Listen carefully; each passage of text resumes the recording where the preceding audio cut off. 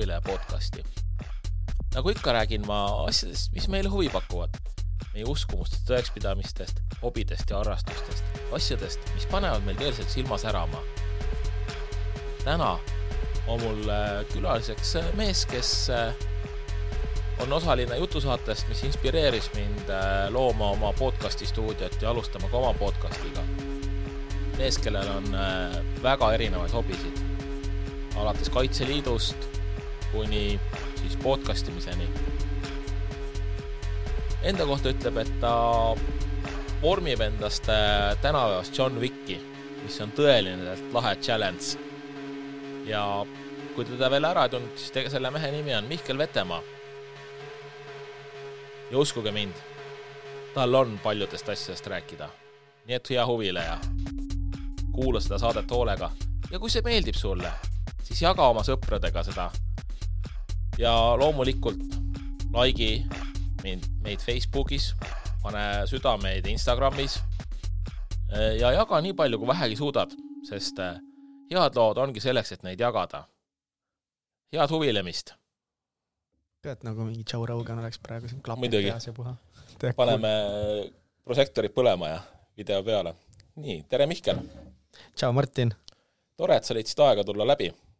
Thanks, et kutsud. By the way, see on esimest korda, kui mind kutsutakse kuskile teisse podcasti. Ma olen täie kaua tahtnud, et keegi kutsuks mind ka.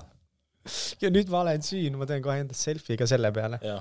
Ma arvan, et raudselt väärid seda, et üks põhilisi inspiratsioone stuudio tegemiseks oli teie podcast. Tegelikult või? Jaa. Nagu ma enne vaata rääkisin, et kui see äge lockdown hakkas, äge lockdown jutuvärkides, siis mul tekkis kohutavalt palju aega ja siis vaata, kui tuli need ideed ja samal ajal ma kuulasin päris palju teie podcaste. Ma vist peaaegu kõik osad ära kuulanud. Ossa raisk. No, jah, mul on tänaks kujunud traditsioon, et ma trennis kuulan podcasti alati, kui ma käin jõusaalis. Sama. Ja. Siis sa jõuad kuulata ikka meie ülipikkasid vestlusi. No mingid ma olen ikkagi kuulanud ka 3 osas, mis see Kariniga seal oli seal. See oli rets.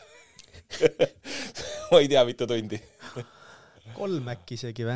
Jah. Võis olla, jah, aga ei no sama. Ise kuulan ka mingid Joe Rogani saateid, mis on 3-tunnised ikka, nii et mõnda kuuled nädal aega. Tõsi. Aga sinuga tahame kõigepealt rääkida sinu hobidest. Kõige tuntum hobi on muidugi podcastimine, aga kõigepealt küsiksin ma sult videomängude kohta. Davai, küsige. Ma ise olen üsna nõrk videomängudes. Laps ütleb mulle selle kohta noob, mitte lihtsalt noob, aga noob. Sest ta ütles, et ma hea olen ma ainult selles Fortnite'is suremises. Wow. Noob. Kus juures see on mingi uus släng? Ma arvast, et lihtsalt noob. Ei, ta on tulnud noob. Ta ütles isegi ühele mu tuttaval, kes esimest korda veelauda proovis, et sa oled noob, et ma olen parem sust ilma proovimata ka. Ta oli siis umbes 6 aastal. Enesekindlus noortel. Ja, ei, ma olen arvutimänge mänginud terve elu ja arvutimängud õpetasid mulle suhteliselt palju ka mingi tehnikaga läbi käima. Mäletan, see oli mingi aasta 96 ja meil oli arvuti kodus, meil oli üks esimestena arvuti, kuna emal oli töö jaoks vaja ja siis ma sain seal mingit soliteeri või midagi hakkasin juba mängima ja lõhkusin see arvutit kogu aeg ära. Mingid neid Windowsi faile lõhkusin kogu aeg ära ja siis alguses käis mingi ema sõber parandamas seda arvutit, lasi Windowsi üle ja siis ajapikku ma pidin nagu ise ära õppima ja sealt kuidagi tegelikult tänu arvutimängudele, et ikka piraatmänge, kuidas käima panna ja siis sa saad aru, et võimsamat arvutit on vaja, siis ma pidin õppima, et kuidas endale, et kuidas videokaart käib ema plaadi külge ja kõik see, et kurat arvutimängud, Õpetad palju? Megalt. Jah. See on müstiline, et ma olen vaadanud, mul näiteks väiksem poiss, nüüd on küll 9, aga ta esimesi mänge mängis 6. Ta ei osanud väga hästi lugeda eesti keelestki, rääkimata inglise keelest ja uskumatul kombel ta suutis kuskil mingis menüüdes navigeerida. Ma arvan, et ta lihtsalt katsetas kõik kohad, vajutas läbi ja siis ta õppis selle ära. Ja pluss siis õppis ta ära umbes 7-aastaselt YouTube'ist õppevideote vaatamise. See on päris crazy, kuidas tänapäeval noored oskavad tehnoloogiaga ringi käia ja et see on see üks mingi päris naljakas nali on selle kohta ka, mida kõik teavad ilmselt ka, et umbes, et kuna need väiksed lapsed täna need iPadidega nii palju ringi mänginud, et siis väidetavalt oli üks ema vaadanud, kuidas tema laps proovis autos akna peal sisse zoomida mingit lindu näppudega mööda auto akent, et kurat, miks see zoom ei tööta sellel ekraanil siin? Müstiline. Ja seda ma olen muidu teinud ise, kui mul oli vahepeal oli touchscreeniga arvuti päris pikka aega ja siis võtsin tavalise uuesti ja siis katsusin ekraani pidevalt, tahtsin näpuga lükata selle asju. Mis su lemmik arvutimäng on tänasel päeval? Mängin kõige rohkem, ma töötasin Helmeses analüütikuna ja seal meie üks peamine klient, kellega ma tegin Telia, ja siis ma sain Telia managemendiga, või mingi lokaalriikide managemendiga hästi läbi ja siis Soome sisseostujuhiga mängin Call of Duty Warzone'i väga palju. Okay. Meil on päris lahe punt, nagu meil on Eesti logistikaettevõtte juht, ka mingi lapsed on tal ja värki ja mingi pereettevõttes on, siis meil ongi Soome sisseostu, Telia sisseostujuht ja siis meil on Helmesest üks juhtiv analüütik. Kõik on nagu sellised päris inimesed, päris töödega, päris peredega ja see olen mina, see töötu, lapsetu nolk. Veel natuke aega tagasi sulasid ju seltskonda. Tegelikult hea veits aega, siis kui me alustasime. Kui palju inimesed mängivad arvutimänge, mis sa arvad? Pole õrna aimugi, ma tean seda, et arvutimängu tööstus on suurem kui film, muusika ja midagi veel kokku. See on vist juba mingi 5 aastat tagasi või lõigati välja? Et metsikult palju, ma olen ikka väga palju mänginud ja ka liiga palju.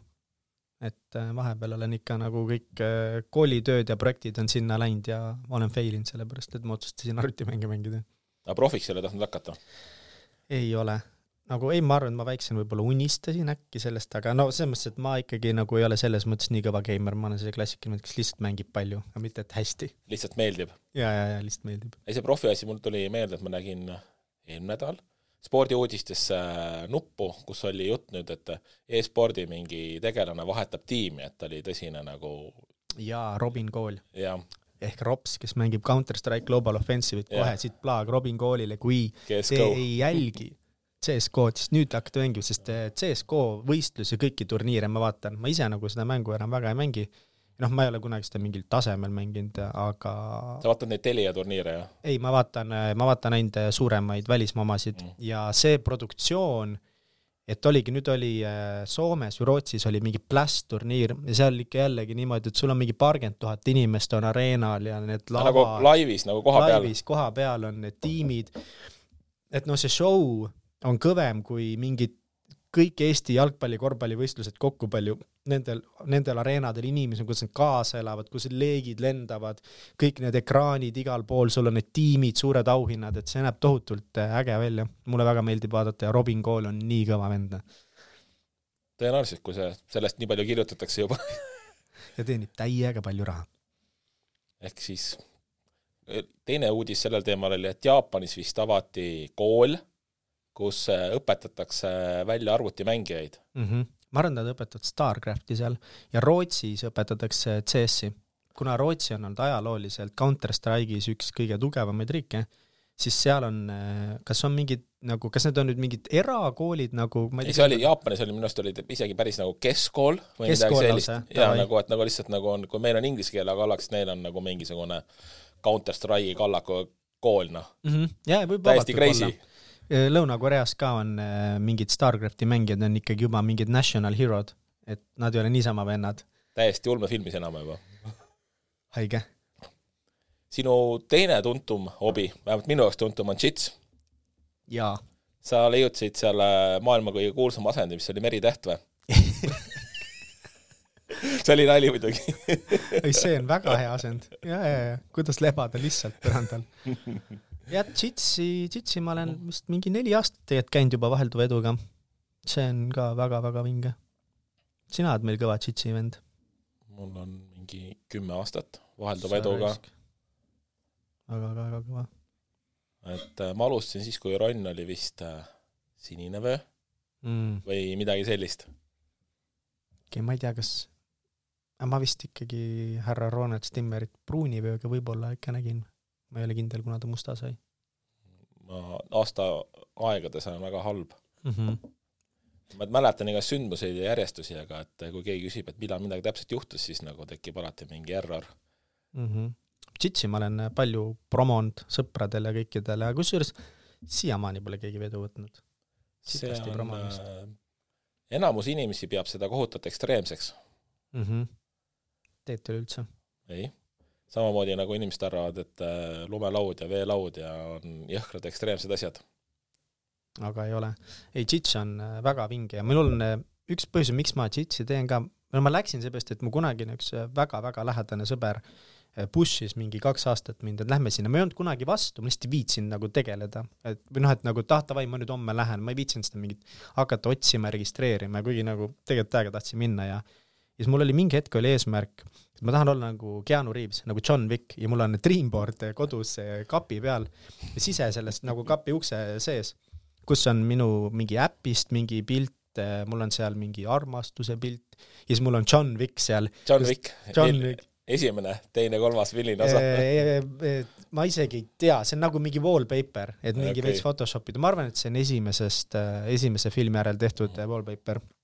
Ja mida see minu jaoks siis tähendab, on see, et kuna teatud mingi lapsepõlve kiusanud asjad, ma olen tundnud ennast mehena hästi nagu ebakindlana, siis mingi hetk mõtlesin, et mis teeb nagu mehe enesekindlaks. Pean oskama kakelda, ma pean ülikonnas ringi käima, ma pean oskama hästi laskma.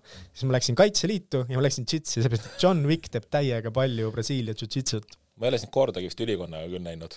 Jah, seda ma enam ei kanna. Enne kui ma läksin tarkvaramaailma, siis ma tegin mingi 6-7 aastat erinevat müüki ja siis klassikalise müügimehena mul oli iga päev.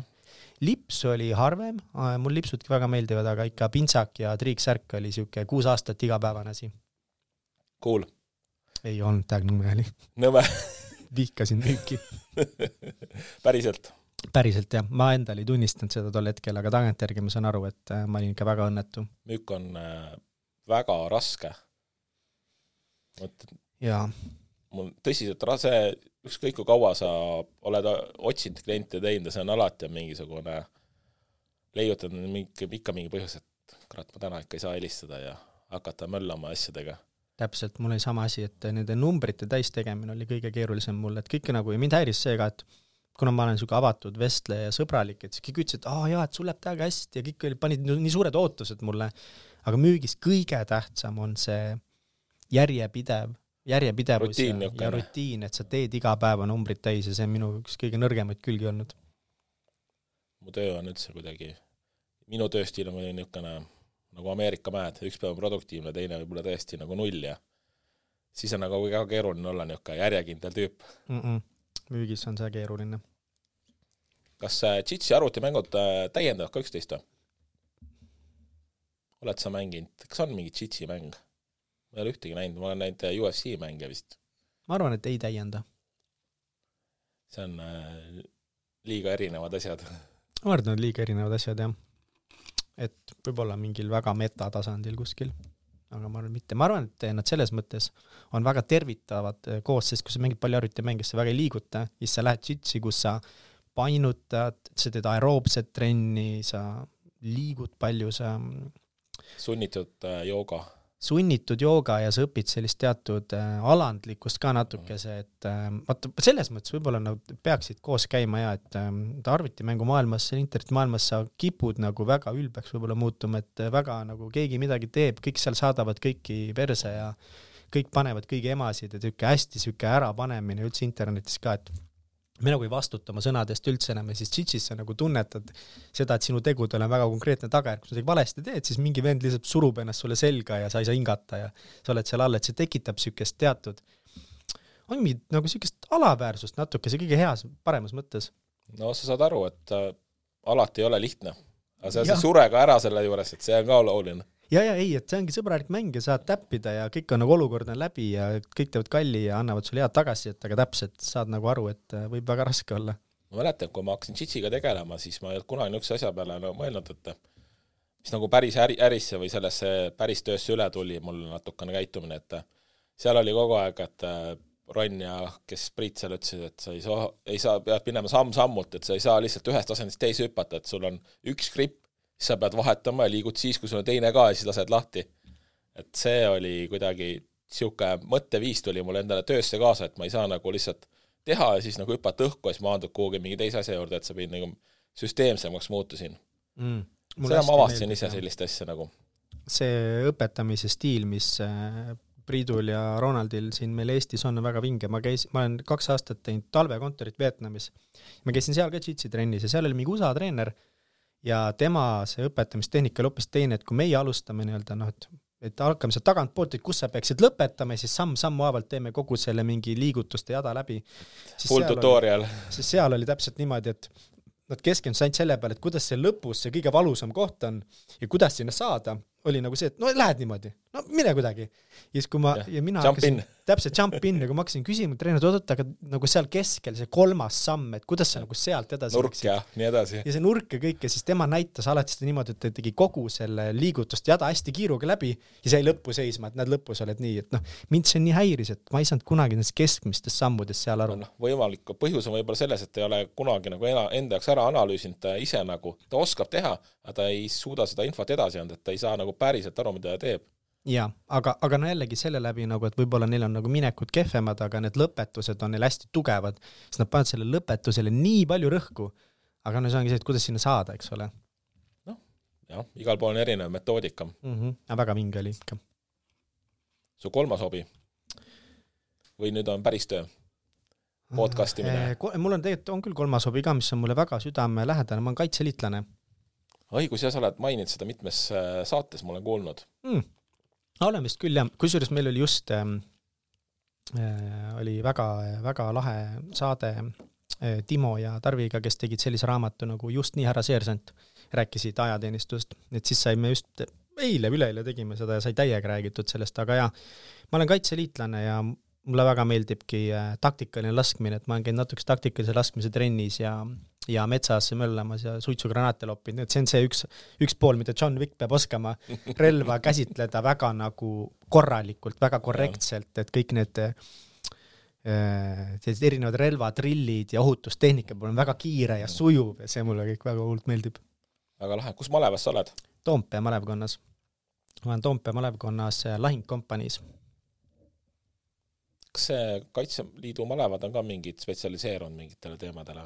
On küll, jah, et mõned võib rohkem vähem, aga üldiselt on küll, et näiteks Toompea malevkonna ülesanne ongi Tallinnat kaitsta ja Tallinna ümber siis strateegilisi sihtpunkte, näiteks meie väga oluline ülesanne on, kui potentsiaalne vastane idast juhuslikult tuleb.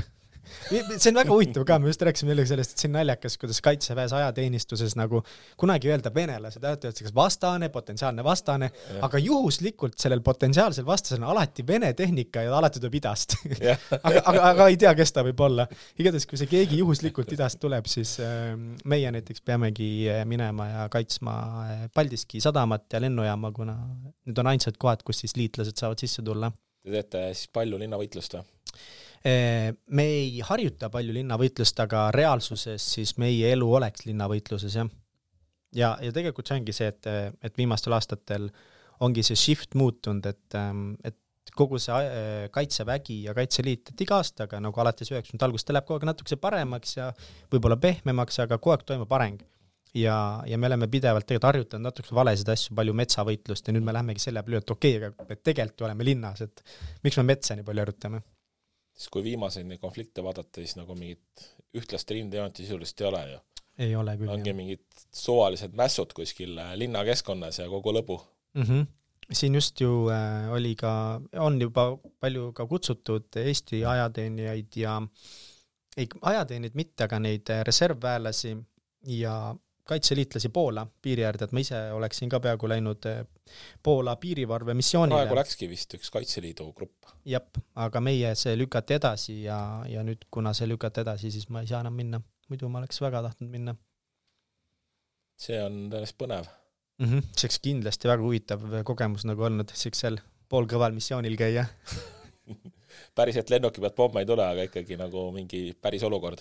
Jah, see on päris olukord, eks seal oleks lihtsalt piiri ääres seisnud kuskil puu all ja kuu aega metsa vaadanud või midagi. Või ei kujuta ette tegelikult, et seal, kuna nad otsisid pioneere ka palju, et ilmselt siis oleks tegemist olnud ka mingi takiste ja tõkiste ehitamistega ja muu sellisega. Siis nad ehitasid oma seda tarasid ja asju ja kiirkorras, kui seal see Lukašenka ära otsustas, et see mingisuguse lennureise, ma ei tea, palju tuhandeid ta vedas sinna. See on pöörane ja see on crazy tegelikult, mis nagu toimub. Nii lähedal meile. Nii lähedal ja vist Kiievis pidi olema topis teistsugune rahvastik nüüd. Jep, seal on rahvastik muudetud. Vanad välja kuulnud uued sisse. Uskumatu. Aga räägime podcastimisest ka. Kuidas teil üldse Katsiga tuli mõte see podcast teha? Me räägime nüüd Täitsa Pekkis podcastist, mis on vist üks Eesti tuntumaid. Kuule, vist oleme tõesti üks, et neid on palju häid ja tundub, et meid on ka aeg-ajalt sinna heade sisse tituleeritud. See mingi 4-3 aastat tagasi lihtsalt ühel suvel, kuna me oleme Katsiga koos igast asju teinud, me oleme võrkturundust koos teinud ja muid asju ja me oleme parimad sõbrad olnud, siis hästi palju asju läks perse meil enne saate tegemist. Ja siis Kats ühel suvepäeval lihtsalt kutsus mind kohvile, et kuule Mihkel, nüüd hakkame podcasti tegema. Siis ma hakkasin täiega vastu puiklema, et mingi, ma ei viitsi ja mis asja, ma ei tea, kas ikka tasub. Ja tal oli kohe nimi olemas, et me hakkame tegema Täitsa Pekkis podcasti ja räägimegi inimestest nagu asjadest, mis lähevad perse, et mul nagu kopp ees sellest, et meil kahel läheb kõik pekki, et tahaks teada, kas teistel ka läheb. Ja siis ma just ütlesin, no teeme mingi paar episoodi ja vaatame, ja siis Kats kuidagi sundis mind alla kirjutama Salfrätikule, et me teeme vähemalt 35 saadet enne Janna alla. Siuke kontrakt. Siuke kontrakt oli. Tegime kohe reaalselt kontrakt ere, mis on väga õige, et ma soovitaks kõikidele seda, kes alustavad mingit uut asja või podcasti, on ju. Et mingi 2-3 saatega sa teed jõua kuskile, sa ei saa arugi, on ju. Aga me pärast esimest saadet saime aru, et täiega lahe on. Niimoodi alustasime. Kõigil on pekki läinud midagi. Jaa, see on kõige parem õppetund mu elus üldse võib-olla aru saada, et kui halvasti kõikidel läheb. Mega tore.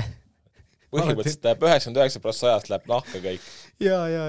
Aga sa näedki nagu, kuidas inimesed nii erinevad suhtuvad sellesse, et mõnel inimesel ongi väga raske rääkida oma pekkimõnikutest, sest nad juba peas on niimoodi mõtlevad, et ei, mis asja, et see on igapäevaelu, et see on lihtsalt üks olukord, millega toime tulla.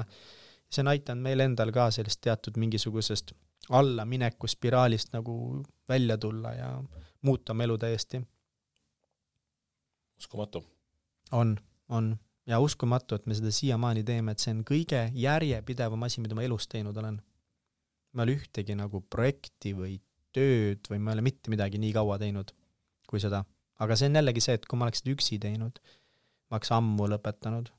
Et mingi nädal oleks mõelnud, et ma see nädal ei viitsi ja siis polekski teist korda enam tulnud. Teil on nagu hästi niuke stabiilselt iga nädala minust osa on ju.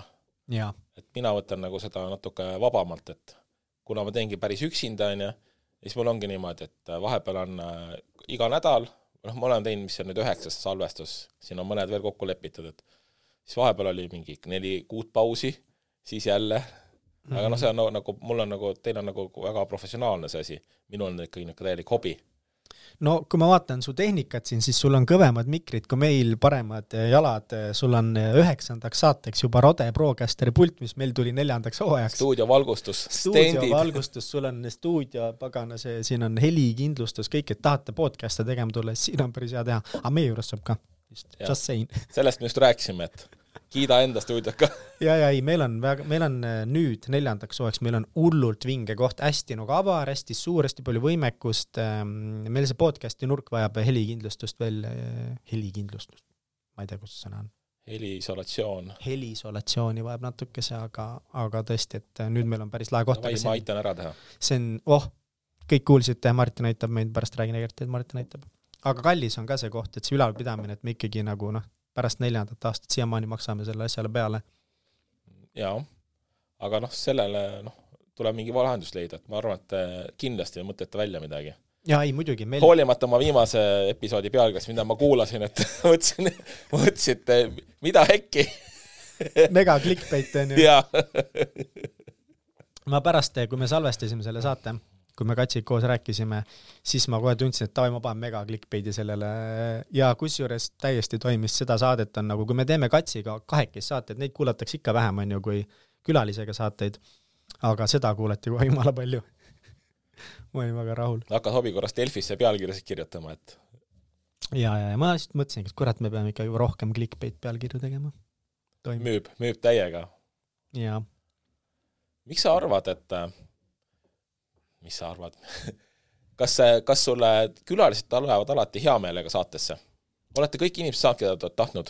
Ei ole kõiki saanud, aga mingi 90% ikka oleme, et Teet Margna näiteks kirjutasime vist Teet Margnale kunagi saatsime, kas ma ei tea, mingi e-maili või ma enam täpselt ei mäleta, tema näiteks kirjutas kohe meile e-maili vastu, et aitäh kutsumast, aga ei tule ja siis kes see Davidi juht nüüd ongi appi, ma blängin. See ka kuulus ennem oli poliitikas on ju? Tamming või? Ei. Võt, näed, väga piinlik.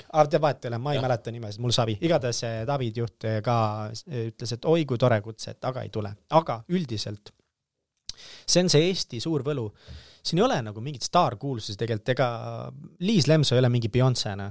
Et ta on super lahe ja ta on nagu Eesti mõttes kuulus, aga kõik inimesed tulevad suhteliselt hea meelega ja mis nagu meie teeme võib-olla teistest erinevalt on see, et me ei kirjuta väga kellegile niisama või me ei saada e-maili, vaid me saadame kõikidele videosid ja me teeme lühivideo iseendast, et inimesed näevad selle, kui ära, mis energia neil on, me nagu reaal mainime, et millest me nagu rääkida tahame, kes me oleme ja ongi, et tõesti 90% pluss inimesi on kohe, et nii laheta või teeme ära. Väga lahe. Mul on ka enamus inimesi nõustunud, kuigi aeg-ajalt tuleb päris pikalt veenda, et juhtumitega midagi hullu, kui sa räägid avalikult. Jaa. Teil on hästi palju inimesi, kes on nagu tegelikult ka harjunud nagu avalikkuse tähelepanuga. Et mina olen, sina oled nüüd erand, aga minu siiani on enamus külalisi olnud niisugused tavalised inimesed huvitavad hobidega. Ma olen ka tavaline inimene. Rahuneme maha, Come on, staar. Kõige tavalisem kuredi Tallinna jobine. Et ei ole vaja punast vaipa lahti rollida. No, ei me ikka ei ole mitte keegi. See mõttes ongi, et Eesti mõttes nagu jah, et võib-olla me oleme keegi, samas me kõik oleme lihtsalt tavalist. Ei no tegelikult kõik on inimesed. Ja kõik on lihtsalt inimesed. See on ka nagu tore, et tegelikult kõik, kes meil saates käinud on ka, et nagu kõik on nii nagu, võib-olla see on ka selline nagu eye-opener minu jaoks olnud, et kõik on nii nagu tavalised. See ei ole mitte midagi. Kui sa inimesega hakkad rääkima, siis isegi, ma olen oma elu jooksul igasugustel kohtumistel käinud ja inimesi näinud ja kui sa ikkagi tegelikult inimesega suhted, siis üldiselt näed, et enamus inimesed on tegelikult täiesti normaalsed, heatahtlikud inimesed ja konfliktid tulevad täiesti mõttetutest asjadest. Ja, seda juhtub. Et eks meil ikka mõni inimene on nagu tundnud ennast, on rohkem närvis olnud ja mõni on vähem, et olgugi, et mõned on nagu kuidagi avaliku elu tegelemist rohkem, siis teemad, millest me tahame, et nad nagu räägiksid, on enamasti neile ikkagi sellised, mida nad väga palju võib-olla ei avalda, et on muidugi mõned, kes nagu räägivad oma kõige süngematest mõtetest ka väga avalikult, aga üldiselt väga palju mitte, et siis see on päris suur selline kunst, mida me ise peame hästi palju veel õppima, et kuidas luua see atmosfäär nendel inimestel, et nad reaalselt oleksid valmis rääkima. Tunneks turvaliselt ennast. Ja kuidas mingi isa peksis teda või kuidas teda vägistati või et sellist lugusid on nagu välja tulnud, aga see on nagu väga nagu rasked teemad ka, millest rääkida, et ja eriti nagu tegelikult ongi selles mõttes, et sa pead nagu, me loodame tekitada atmosfääri seal, kus nad ei mõtle selle peale, et keegi teine kõrvalt kuulab, et ei, see on kahekesi oma vahel siin, aga tegelikult eks neil ikka kuklas on see, et pärast pere ja sõbrad kuulavad seda. Jah. Paljudes peredes on tegelikult teemasid, millest kunagi ei räägita. Jaa.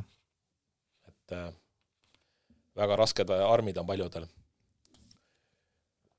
On. Aga räägime lõpusamast teemast. Mis sa arvad Eesti podcasti maastiku tulevikust? Buumib? Päris hea küsimus, ma ei tea. Buumib küll, jah. Selles mõttes, et uusi saateid tuleb. Kas tead, kui palju Eestis podcast on? Minu arust on mingi 200.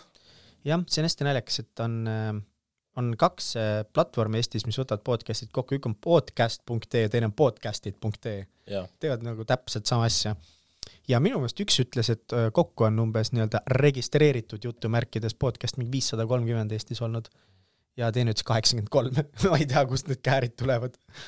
Aga kindlasti üle 200 on neid tehtud ja see on nagu lahe, et podcast on ju ammu Eestis tehtud, aga kuidagi nagu ikka läänes asjad buumivad ja siis jõuab 2 aastase viitega Eestisse ja nüüd see on jõudnud. Ja mulle tundub, et ka see muutub, et nende podcastidega on võimalik hakata ka Eestis raha teenima. Ma täitsa usun seda. Turundustööristaks. Jaa, et meelega mingid agentuurid juba kirjutanud, kes ütlevadki, et teeme siin praegu mingit ülevaadet Eesti podcasti maastikustest, mis need teie numbrid on ja niimoodi, et näha on, et see huvi kasvab ja reklaamijad hakkavad aru saama, et podcast on väga hea koht, kust reklaami teha, sest need podcasti kuulajad tihtipeale on lojaalsemad, nad nagu kuulavad kauem, nad on rohkem engaged, et see Insta pilt nagu tongi, see on super, et sul on seal 50 see on sekund. See on sekund, jah. Jah, sest podcastis ikkagi kuulad, kui sa oled oma lemmiku leidnud, siis sa kuulad seda stabiilselt ja kuulad nagu ikkagi mingi nad ei ole 5 minutit ka, see on tund, Tunni aja jooksul sa võid sinna igasugused asju sisse pikkida.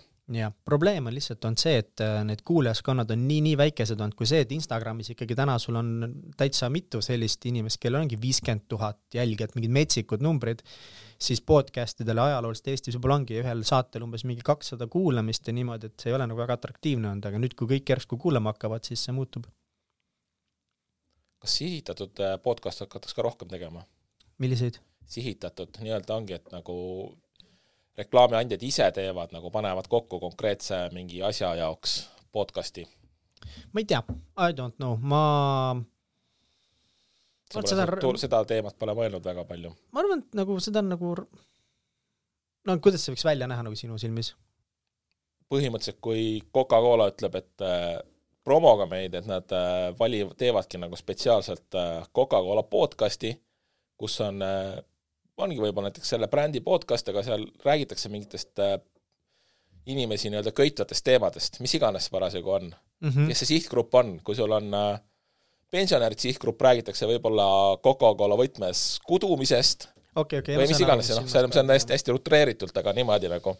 Eestis on üks, kes teeb väga hästi seda, see on Sportlandi podcast Be First. Et selles mõttes, kui sa selle nurga tood, et tegelikult nende üldine läbiv teema on sportlased ja sporditeemad, seal on ka nagu muusikud ja kõike muud, aga nad nagu ikkagi kuidagi keerlevad ümber selle spordi ja tervisliku maastiku ja läbi selle ehitavad siis tegelikult Sportlandi brändi ja nad teevad väga hästi seda Sandra Raju ja Kairi Killing, et väga lahedad saated on. Et jah, niimoodi nagu saab, aga seda on nagu seda on raske teha, aga see on kindlasti tehtav, et nemad ongi lihtsalt, see peab olema nii orgaaniline ja kui sa saadet teed, sa pead nagu nii mõtlema selle peale lihtsalt, et ongi see inimene see, et sa mingit Sportlandi ei maini seal otseselt.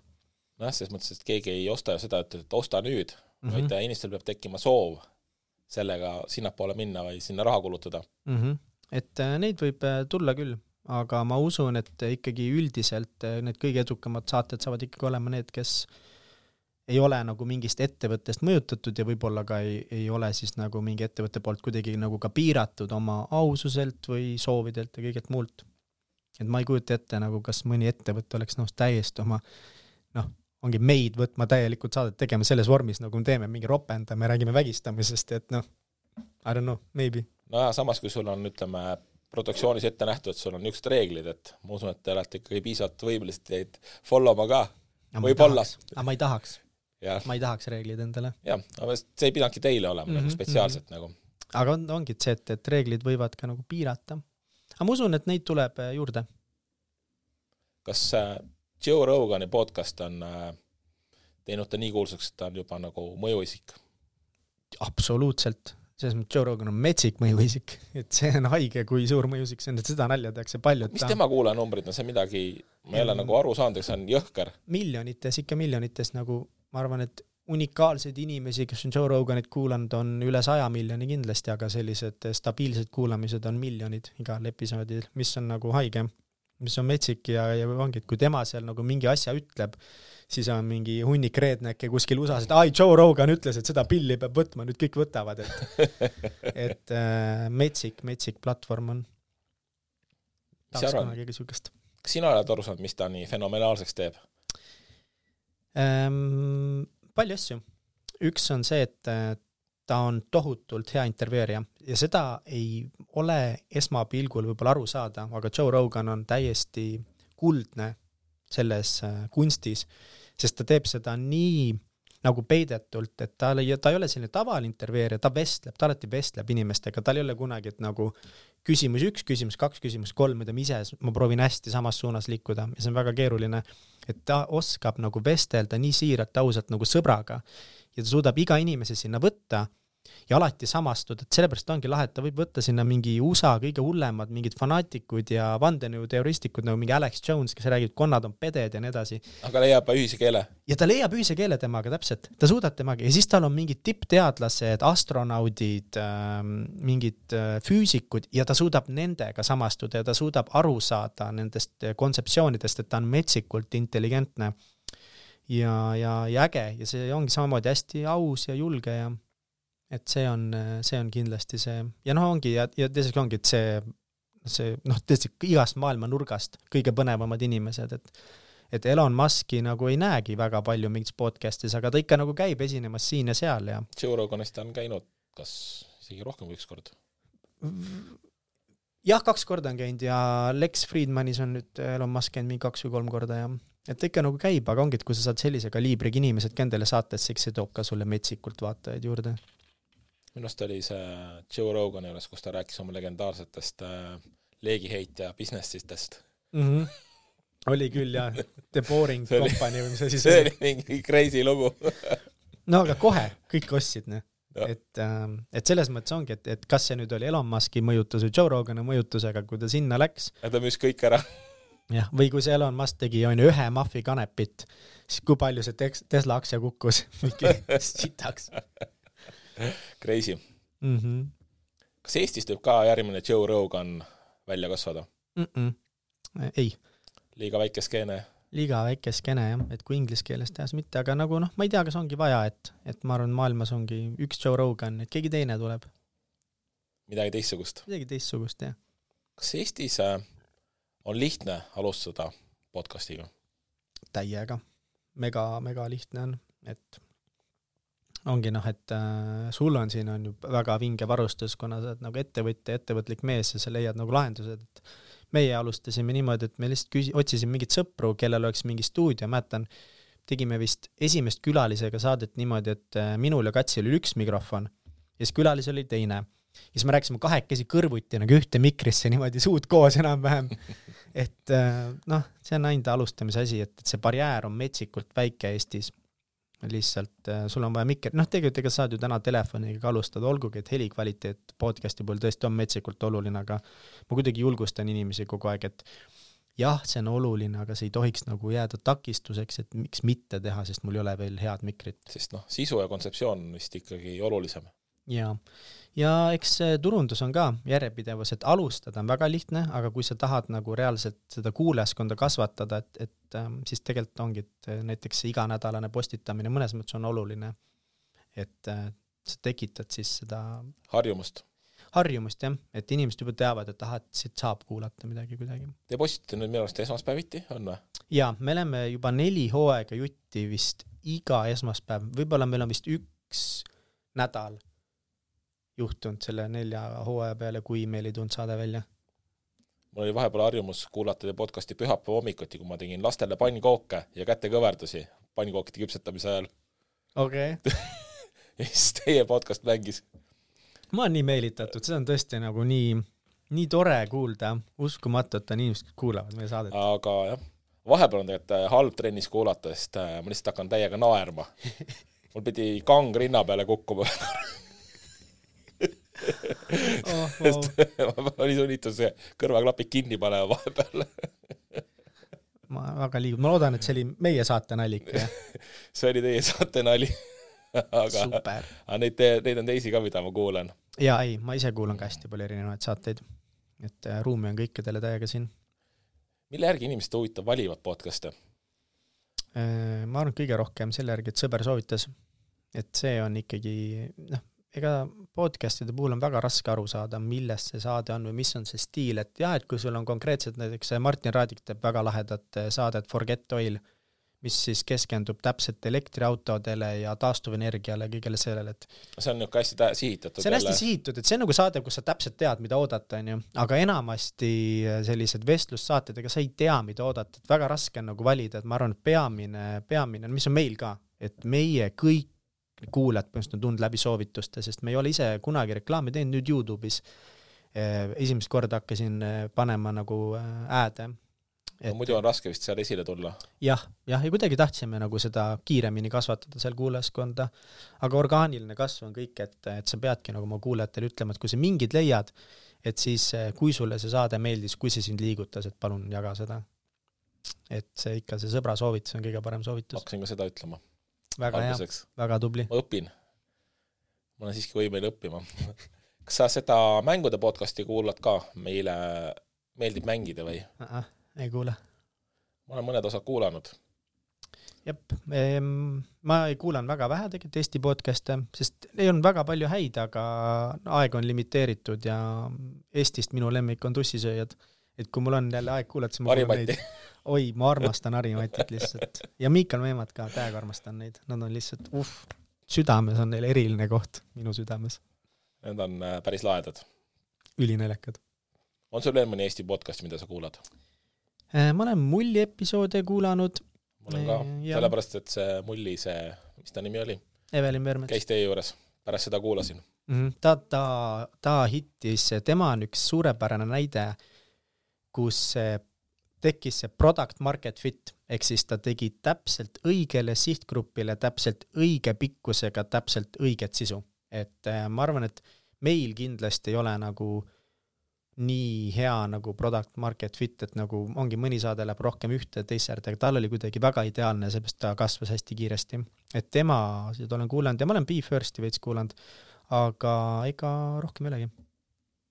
Mina olen kuulanud veel Dissidenti, mis on ka päris laiakas kohati. Ja Eesti omadest väga palju ei ole ka rohkem. Et ma olengi võib-olla seda teinud, et ma olen kuulanud igalt poolt mingi ühe saate või niimoodi. Ja Ennest random kuulamisi vahest ikka juhtub, et... Ja, et hoida ennast kursis ja ma seda kogu aeg nagu vaatan enam, et mis toimub, kes mis stiilis teeb ja niimoodi, aga et need, mida ma päriselt kuulan, ongi Joe Rogan, Tim Ferris, How I Built This, Kai Raasi oma on väga lahe, siis see Erik, mis ta niimoodi LinkedIni asutaja, temal on Masters of Scale, on hullult hea saade ja siis on üks ajaloo saade. Sa just eelmine saade vist rääkisid ajaloost äkki või? Jaanus Viandiga. On, ma ei tea, kas tead, sükest on Hardcore History.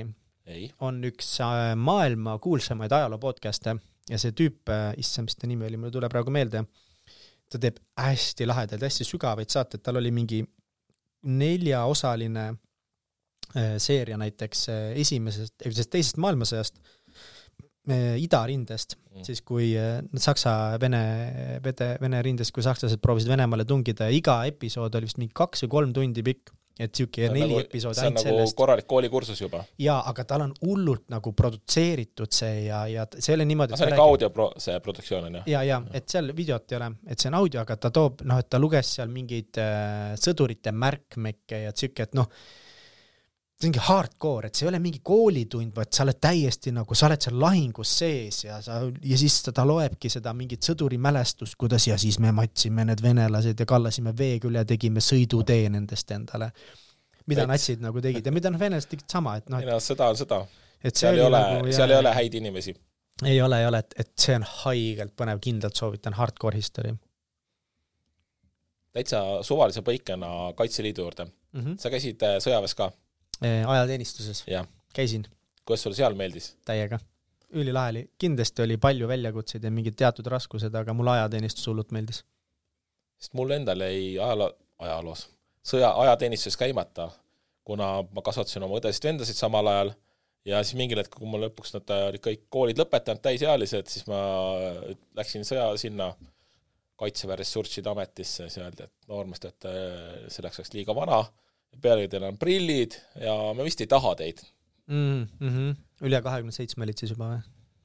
Midagi sellist, jah. Siis enam ei võeta, et 27 on see piir. Ja ma käisin ja väga vinge oli ja sai nalja täiega ja sain jumala lahedat elukogemust ja kõike. Kas Kaitseliitu võetakse neid ka, kes ei ole käinud näiteks sõjaväes? Et läbivad siis mingi oma noorsõduri koolitused ja... Et see isegi nagu, et seda sa ei pea ka kohe seal seda sõduribaaskursust läbima, et meil on küll isegi rühmas ja kompaniis on inimesi, kes ei ole käinud ajateenistuses ja võib-olla ka sellel põhjusel, et ongi, et nad kas ei ole saanud sinna. Plus siis vahepeal oli näiteks periood, kus näiteks ülikoolis õppijaid ei võetud, ei saadetud näiteks. Et sealt mingid osad jäid, näiteks mu noorem vend ei käimata, kuna ta sattus niisuguse perioodi, kus algul, kui ta läks ülikoolis ei võetud ja pärast jälle ta oli liiga vana ja nii läks. Aga miks sa pidid oma vendasõdasid kasvatama? Meil juhtus niisugune traagiline lugu, et kui mina olin 18, ma just jäin Tartus arstiteaduskonda ja saanud sisse, mõtlesin, et järgmine aasta uuesti proovima, läksin tööle ja siis oktoobris jäime vanematest ilma. Et selle teemal väga pikalt ei rääkida, siis mul oli 2 nooremat õde ja venda. Me olime 5 ja siis me saime hakkama. Kui vana sa olid siis? 18. ja sa pidid võtma nagu, sa olid kõige vanem? Ma olin kõige vanem. Mina olin esimene, kes oli 18 saanud. Ossa raisk. Vau, väga ränk. Sellest loost tahaks kunagi isegi lähemalt kuulda sinu käest, kui saad kunagi nõus jagama. Et meil on ikka huvitav perekond, me oleme kõik sündinud aastaste vahedega, et kõik 5 last on 5 aasta sees. Tegelikult või? Jah. Aga kas kõik siis läksite tööle või vanemad siblingud võtsid selle kuidagi raadil? Ei, teised õppisid edasi, käisid koolid ära ja järjest, siis kes lõpetas, läks tööle ja nii edasi. Wow. Okei. Aga kas see täna nagu teid seda sidet kuidagi tugevdas ka või suhtlete tihedalt siiamaani? Ikka suhtleme. Ikka on seal õdede ja vendade vahel on alati suurtes peredes mingeid nägelusi ja asju, aga laias plaanis me ikkagi suhtleme. Ja me on muidugi kujunenud huvitavad, et õed elavad mõlemad Stockholmis ja meie vendade ja kolmeksi Tallinnas. Niimoodi või? Jah. Nad läksid siin õppima või lihtsalt paremat elu otsima?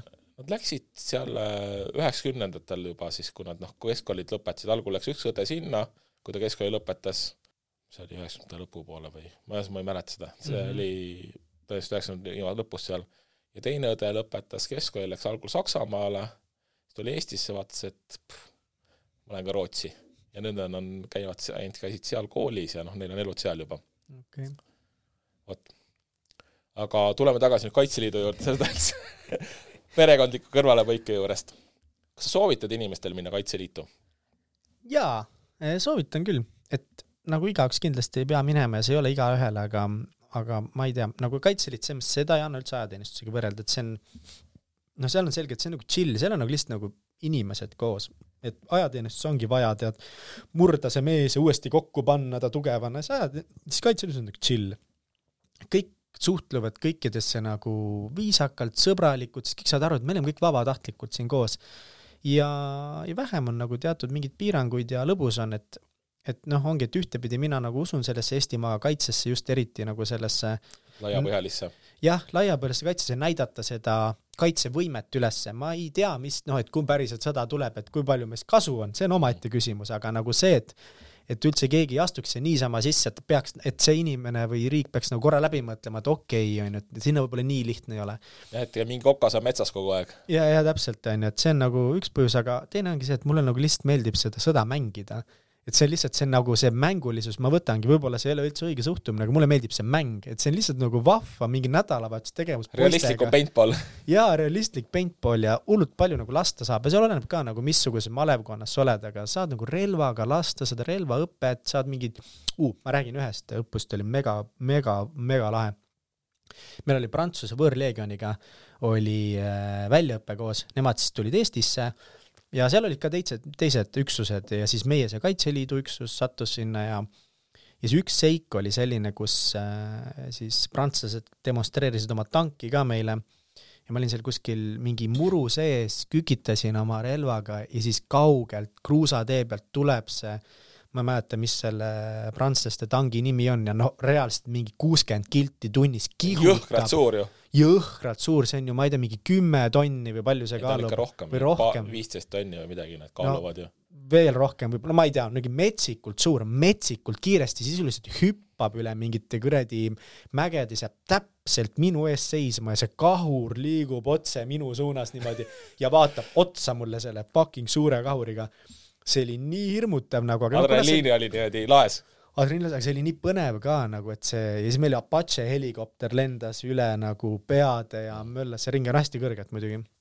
Et see kõik oli hästi huvitav ja põnev ja pärast nad siis tegid meile lihtsalt nagu demonstratsiooni ka, et näitasid oma soomuked, meil oma varustust, et nagu niisama asjame juttu nendega ja hullult vinge oli.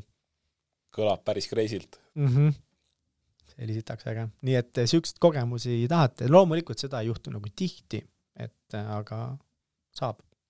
Lahe. Kui palju on naisi Kaitseliidus? Ma ei tea, aga ikka on, et meil on rühmas vist mingi 3 tükki või 4 isegi äkki või. Vaikselt hakkab tulema? Vaikselt hakkab tulema ja neid on ajalooliselt seal alati nagu olnud, et ka vaata need naiskodukaitsjad, et nemad ju ka käivad mingite lõppustel ja satuvad meile ja niimoodi, et neid ikka on oma jagu. Sest Iisraelis vist on ju kaitse see ajateenistus kohustus kõigile, kogu rahvastikule, naised käivad ka minust ju ajateenistuses. Väga võimalik, ma ei teagi sellest. Kui ma olin Iisraelis Aikido laagris kunagi, Okay. Siis seal oli üks tüüp, tuli ajateenistusest linnaloale, siis tüüp tuli põhimõtteliselt kii oli seljas, automaat õlal, pani automaadi Mati kõrval, tal oli üks isa või sugulane kaasa, andis tema kätte, ta ei tohi lihtsalt maha panna. Laetud automaat oli Mati kõrval, tüüp tegi trenni, läks Matilt ära, ükskõik mis hetke võttis automaadi oma kätte jälle. Täitsa lõpp ja no Eestis sükest asja juhtu, kui kaitseliitlastele tahetakse osadele üksustele relvad koju panna, et oleks see reageerimisvõime kiirem, et mul endal ka võib-olla järgmine aasta äkki tuleb automaat koju. Loomulikult peab relvakapp olema kõik asjad. Aga see oli jah, ma ei ole niisugust asja näinud ja seal oli, sa lähed linnaloale, sa oled nagu kogu aeg nagu lahingvalmiduses, et päriselt jah? Jaa, see on päris laskemoon on kaasas ja no ütles, et neil ongi, neil on see ikka oma see oranž punn on otsas ja ees, aga ja mingisugune blank padrun kuskil salve otsas või midagi, aga põhimõtteliselt on nii, et nad umbes mingi, ma ei tea, loetud sekunditega on valmis tulistama. Ossa kurat. See oli jah niisugune. See oli üldse väga pull reis, siis meid veeti mööda erinevaid Iisraeli piirikindlustusi ja Ron Sensei näitas, kus ta on ise seal piiridel seisnud, kui seal need roteeruvad ja see on mingid jõhkrad tranšeed kuskil ja koopad ja asjad ja see oli päris pull.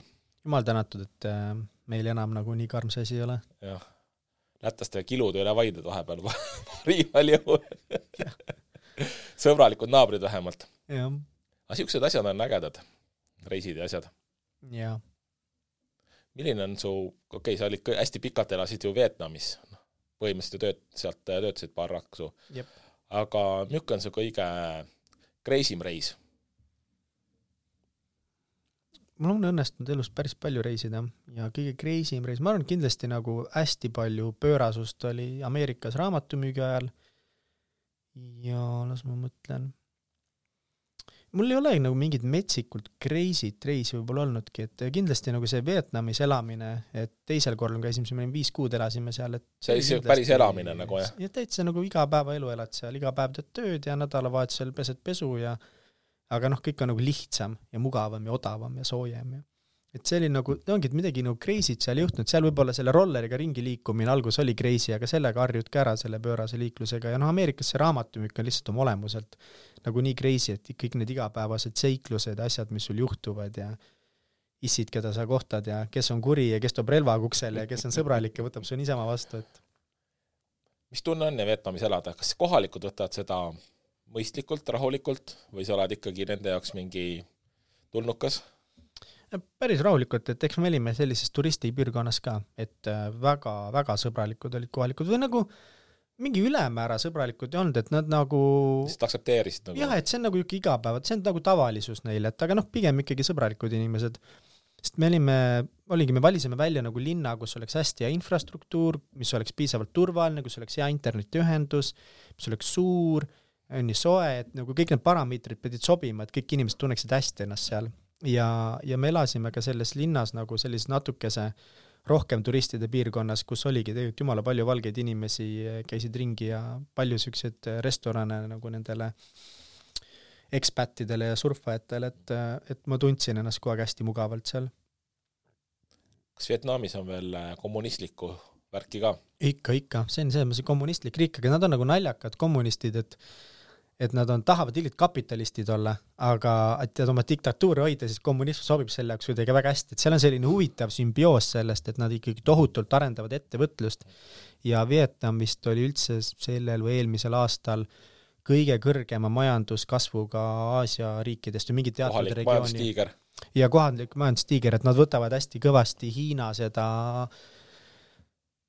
tööstust proovid üle võtta, et kui siin mingid riigid hakkavad vaikselt Hiinast välja kolima, et siis Hiina läheb kalliks juba. Hiina läheb kalliks või on mingid muud piirangud, poliitilised põhjused, siis Vietnam nagu tahab väga nagu pakkuda nüüd ennast siin asemel, et seal tõesti ja mingi maailma, seal tehakse hullult palju mingi telefoni osasid ja kõik, et neil on hästi palju ettevõtlust, kommunism on ka, aga see kuidagi ei olnud kordagi seal piira, vähemalt meie jaoks inimesed olid hästi, nad ei olnud nagu väga vastu sellele võimule, sest nii täpselt ei tea, on ju.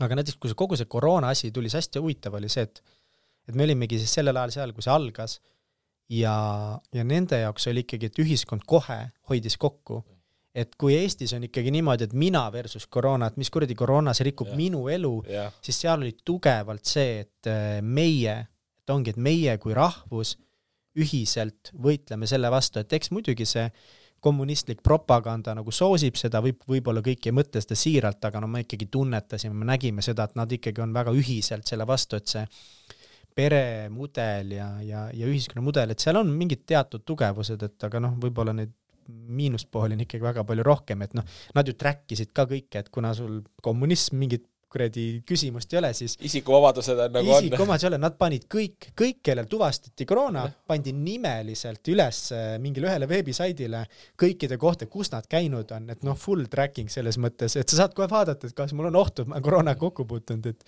no see ei ole nagu väga tore, aga noh, seal on teatud plussid. Tõsi. Hiina vist pani viimati nüüd, oli uudis, et 2 inimest jäi haigeks ja panid mingi 1 miljoni elanikuga linna lihtsalt karantiini määramata ajaks. Väga ränk. Aga no Hiina muidugi omaette nähtus. See on mingi teine planeet täielik. Jaa, tahaks täiega minna küll kunagi näha seda utoopiat. Kas sa võtad endale varsti mõne uue hobi ka või? Jaa, võtan küll jah. Bachata. Bachata? Lähed tantsima? Jaa, ma lähen bachata trenni. Ma olen juba oktoobris pidin minema ja see on kogu aeg edasi lükkunud mul. Ma lähen bachata, ma olen ammu tahtnud. Puusad liikuma? Ja, ei mul puusad liiguvad hästi, aga nagu nad võiksid mingis koordinatsioonis liikuda ja mingid teatud nagu, et nad niisama liiguvad. Et bachata tundub nii seksikas ja äge ja mulle tantsimine üldse muidu väga meeldib, ma käin palju klubidest nagu tantsimast niisama ja mulle hästi nagu meeldib tantsimine, aga et kihvt oleks ka nagu mingit päris tantsu teha.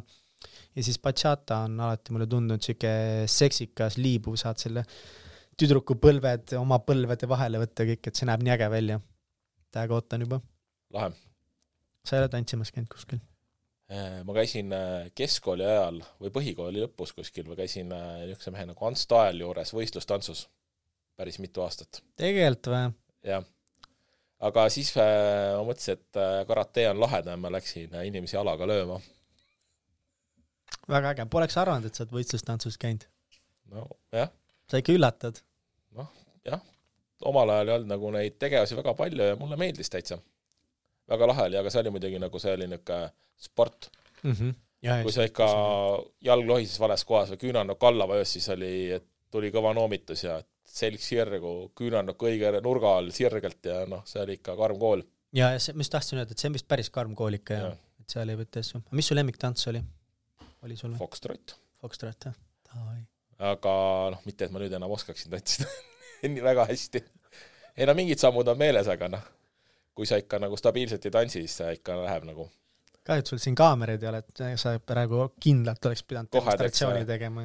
Või siis quickstepi selle pika sammu tervid. Ruum eks muidugi väikseks vist. Pead hakkama saama. Ja, laua peal. See on vinge. Ja, peotants on lahe, aga see on karm. Ja. Tõsi. Aga ma arvan, et meil äkki tõmba varsti joone alla nüüd või? Vabalt. Kui sulle veel mõnda hobi ei ole? Vist nagu rohkem. Olulisi hobisid ei ole rohkem. Mulle meeldib investeerimine ka. Et ma olen investeerimismaastikul pikka aega sees olnud ja nii krüpto kui palju traditsioonilisemad investeerimisvahendid. Et see on asi, mis mulle on väga-väga meeldinud. Investeerimisklubi ja investeerimispodcastid ja rahakratti jälgimine, et see on selline asi, mida ma iga kuu lõpus võtan jälle kokku, vaata, mis läinud on ja proovin. See võidab järjest rohkem populaarsust ka ja tegelikult hakates koolides ka juba sellest rääkima, see on nagu väga lahe. Ja, ma olen hästi rõõmus selle väikese Eesti investeerimiskogukonna üle, aga noh, jällegi vahepeal nagu siin inimestel tundub, et kõik Eestis investeerivad, siis tegelikult investeerimisportfelli avatud kuskil LHV pangas on teetes ikkagi nii vähe. Võib-olla 1/10 või midagi, parimal juhul. Vähem isegi, vähem 1/10, jah. Et see lihtsalt tundub, sest sellest räägitakse nii palju. Aga on veel palju tööd teha. Tõsi. Aga tõmbame sellega joone alla. Tegelikult ma tahtsin küsida veel ühe asja. Küsi. Mis sina arvad, kui tähtsad on hobid inimestele? Väga hea küsimus. Ma arvan, et see on väga oluline, et ei pea nagu palju hobisid tegema, aga hobi kuidagi annab elule vaheldust ja värskust. Me just nagu Katsiga seda mingit nagu arutasimegi ka, et et ikkagi nagu, kui sa teed ainult tööd ja elad ainult oma pere jaoks, et see on selline iseenda tassi täitmine natukese, et ja hobi ei peagi olema tantsimine, et hobi võib olla lihtsalt ju metsas jalutamine ka, et on tore, kui see on mingi eriti nagu uhtega tegevus, aga tänases ühiskonnas ka, et see iseenda tassi täitmine on nii oluline, et sa ei saa olla hea partner, hea tiimiliige, hea lapsevanem või hea laps ka kellelgi, eks ole, või mingi õde või mees, kui see oli iseendast hoolitsenud ja iseenda jaoks peab aega võtma ja sa pead oma seda tassi täitma ja et see üksi olemine, lihtsalt jalutamine kindlasti väga teeb seda, aga kui sul on ka mingi tegevus, mis on nagu teistsugune, mis on ainult sinu enda väike asi, siis see täidab sinu tassi ja kui sinu tass on täis, siis sa saad nagu teistele anda ja teiste jaoks päriselt olemas olla. Sest tänasel natuke võõrdumise perioodil, kui kõik elavad natuke oma sisse täna juba selle koroona pärast, siis tõenäoliselt on tegelikult ka sotsiaalsed niisugused hobid on hästi olulised, kus sa kohtud teiste inimestega. Jaa, no võt, nüüd raudselt on ju inimesi, kellel võib-olla, kui nad kuskil trennis või mingis klubis, laulukooris ei käiks, võib-olla polekski mingeid olulisi sotsiaalseid kontakte. Ja väga hea näide, ja. Istud ainult kodus ja kellegagi ei suhtle ja me oleme ikkagi sotsiaalsed loomad, et see võib tekitada depressiooni, pikas plaanis on lihtsalt tekitada kurbust, isolatsiooni, kibestumust, kõike. Et põhimõtteliselt kõik eestlased trenni jooksma, raamatuid lugema või sõpradega kinni. Ja issand, kui head seda saadet tegema hakanud, täpselt, sa peadki hakkama täiega propageerima siin iseenda tassi täitmist. Ma lubasin paar episoodi tagasi just Merikesele, et ma lähen proovin downhilli. Mis see on? Jalgrattaga põhimõtteliselt mäest alla. No ootan videosid selle kohta. Ma ei ole julgenud seda veel isegi plaani võtta, et kuigi ma suure lõuga lubasin, et lähen rataste peale. Nüüd pead minema.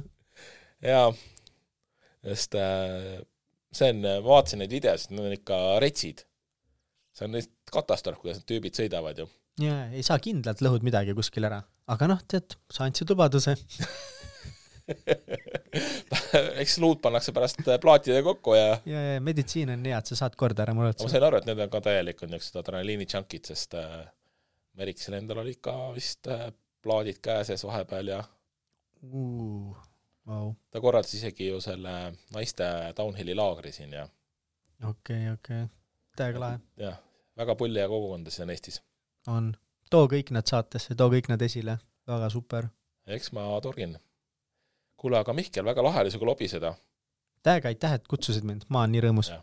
Ma olen ka väga rõõmus. Ja kuulake kindlasti ka Täitsa Pekkis saadet. Siis saate aru, et teil on ikkagi asjad vähe pekki läinud. Jep. Okei, kuulmiseni. Tšau. Tšau.